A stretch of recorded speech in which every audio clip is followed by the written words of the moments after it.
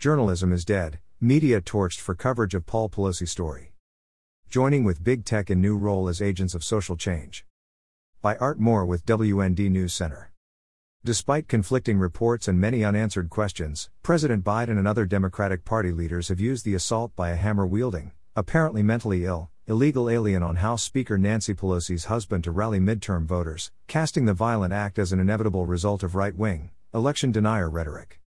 And Monday afternoon, announcing attempted murder charges against 42-year-old David DePape, San Francisco District Attorney Brooke Jenkins affirmed to reporters that prosecutors believe the attack was politically motivated. But on closer inspection, the suspect, an illegal alien from Canada who was a member of the far-left Green Party and lives in a dilapidated bus on the Berkeley, California, property of nudist drug abusers who support Black Lives Matter and purportedly of late was circulating QAnon conspiracies, comes across more as a homeless, mentally unstable drug addict than a determined ideologue. Nevertheless, establishment media aligned with the Democrats' narrative, with CBS correspondent Jonathan Vigliotti, for example, tying DePape's actions to the January 6 Capitol Hill mob because he allegedly shouted, "Where is Nancy?" Newsbusters noted that along with ABC and NBC, CBS's Vigliotti never made mention of the attacker's drug addiction, mental health history, or how his blog and views went beyond censorship, ranging from there being alien-human hybrid infiltrators, to suicidal people having painkillers, to 9/11 trutherism. Daily Wire CEO Jeremy Boring reacted to the coverage of the incident in a thread on Twitter. "Journalism is dead," he wrote. 20 years ago, every major publication would have had boots on the ground chasing the facts in the Paul Pelosi story, questioning the narrative, interviewing everyone even tangentially connected, demanding transparency and the release of calls and footage.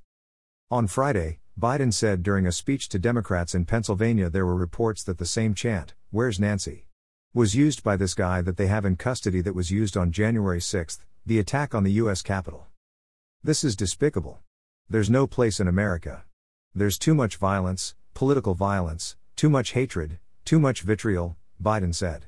"And what makes us think one party can talk about stolen elections, COVID being a hoax, that it's all a bunch of lies, and it not affect people who may not be so well balanced? What makes us think that it's not going to alter the political climate? Enough is enough is enough." Confident that he had the story figured out, NBC News reporter Ben Collins said in a segment on MSNBC that he has read The Great Historians on Authoritarianism, and Elon Musk's deleted tweet Sunday morning suggesting an alternative narrative was how you lose your democracy. The new Twitter owner and CEO was responding to a tweet by Hillary Clinton linking to a Los Angeles Times story about Pelosi's alleged attacker. The Times said DePape had been drifting further into the world of far-right conspiracies, anti-Semitism and hate, according to a Times review of his online accounts. Clinton wrote, "The Republican Party and its mouthpieces now regularly spread hate and deranged conspiracy theories. It is shocking, but not surprising, that violence is the result. As citizens, we must hold them accountable for their words and the actions that follow."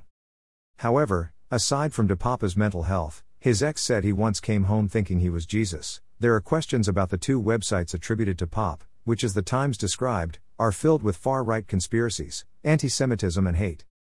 The sites, goddessloving.wordpress.com and http://www.fronlyfriends.com/blog, were shut down on Saturday, the Gateway Pundit reported. And the only activity reported on the Wayback Machine was on Friday and Saturday.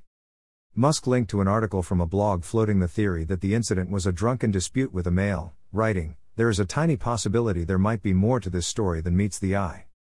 On Twitter, many users retweeted audio of a police dispatch indicating Paul Pelosi knew DePape. The officer said, RP, reporting person, stated there's a male in the home and that he's going to wait for his wife. RP stated that he doesn't know who the male is, but he advised that his name is David and that he is a friend. DePape also faces federal charges for assault of an immediate family member of a United States official with the intent to retaliate against the official on account of the performance of official duties, and attempted kidnapping of a United States official on account of the performance of official duties, which carries a maximum sentence of 20 years in prison. Agents of social change. The Daily Wire's Boring noted questioning the powerful was the media's raison d'etre. Sure, they were biased to the left, but they had some self-respect and took their role in society seriously more often than not, he said. And they didn't believe that role was to be agents of social change. Boring said Americans were less prone to paranoia back then because the press was more paranoid. Much more. They questioned everything. The people assumed the press was on the job, sniffing out the lies and finding the truth, so conspiracy theories just weren't plausible and rarely stuck, he said. Now, establishment media, aided by big tech, has embraced their new role as agents of social change. Now they both actively and through indifference run cover for the left, said Boring. Maybe it all happened about like they say, but they're certainly afraid it didn't. So best not to look into it. Move along. Meanwhile, independent reporter and best-selling author Michael Shellenberger visited DePapa's Berkeley home, where the suspect lived with a notorious local nudist. The home, Shellenberger wrote on his Substack page, featured a Black Lives Matter sign in the window and an LGBT rainbow flag, emblazoned with a marijuana symbol, hanging from a tree. A closer look reveals the characteristics of a homeless encampment, or what Europeans call an open drug scene. He said. In the driveway, there is a broken-down camper van. On the street is a yellow school bus, which neighbors said DePape occasionally stayed in. Both are filled with garbage typical of such structures in homeless encampments. People come and go from the house and the vehicles, neighbors say, in part to partake in the use of a potent psychedelic drug, ibogaine. There's also a sign in a window reading Berkeley Stands United Against Hate, a local group seeking to stop the hate and implicit biases that are a dangerous threat to the safety and civility of our neighborhoods, towns and cities. Shellenberger said that neighbors with whom he spoke described DePape as a homeless addict with politics that was, until recently, left-wing, but of secondary importance to his psychotic and paranoid behavior. What I know about the family is that they're very radical activists, said one of DePape's neighbors, a woman who only gave her first name, Trish. They seem very left. They are all about the Black Lives Matter movement. Gay pride. But they're very detached from reality. They have called the cops on several of the neighbors, including us, claiming that we are plotting against them. It's really weird to see that they are willing to be so aggressive towards somebody else who is also a lefty. Shellenberger concluded, wrapped up in their own obsession with Trump Republicans, most journalists have missed the real story. David DePape is not a microcosm of the political psychosis gripping America in general. Rather, he's a microcosm of the drug-induced psychosis gripping the West Coast in particular. He took note of a line in the Justice Department's criminal complaint that gives insight into DePape's state of mind. DePape stated he wanted to tie Pelosi up so that DePape could go to sleep as he was tired from having had to carry a backpack to the Pelosi residence, it reads. And there was this in the complaint summary of the October 28 interview with the suspect. DePape explained that he did not leave after Pelosi's call to 911 because, much like the American founding fathers with the British, he was fighting against tyranny without the option of surrender. DePape reiterated that sentiment elsewhere in the interview. Prior to a San Francisco police news conference on Thursday, a reporter's side of a conversation with his superior was caught on a hot mic. Hey, so is this the dude that is a former nudist dude? The reporter asked. Yeah, okay, is it okay to say any of that stuff? He said after receiving a response. Nope. Yeah, all right. Cool. No security present. At the news conference Monday in San Francisco, the DA, Jenkins, said the attack appeared to be politically motivated, citing DePape's statements in the federal affidavit and comments during the incident that indicated he was looking for House Speaker Nancy Pelosi.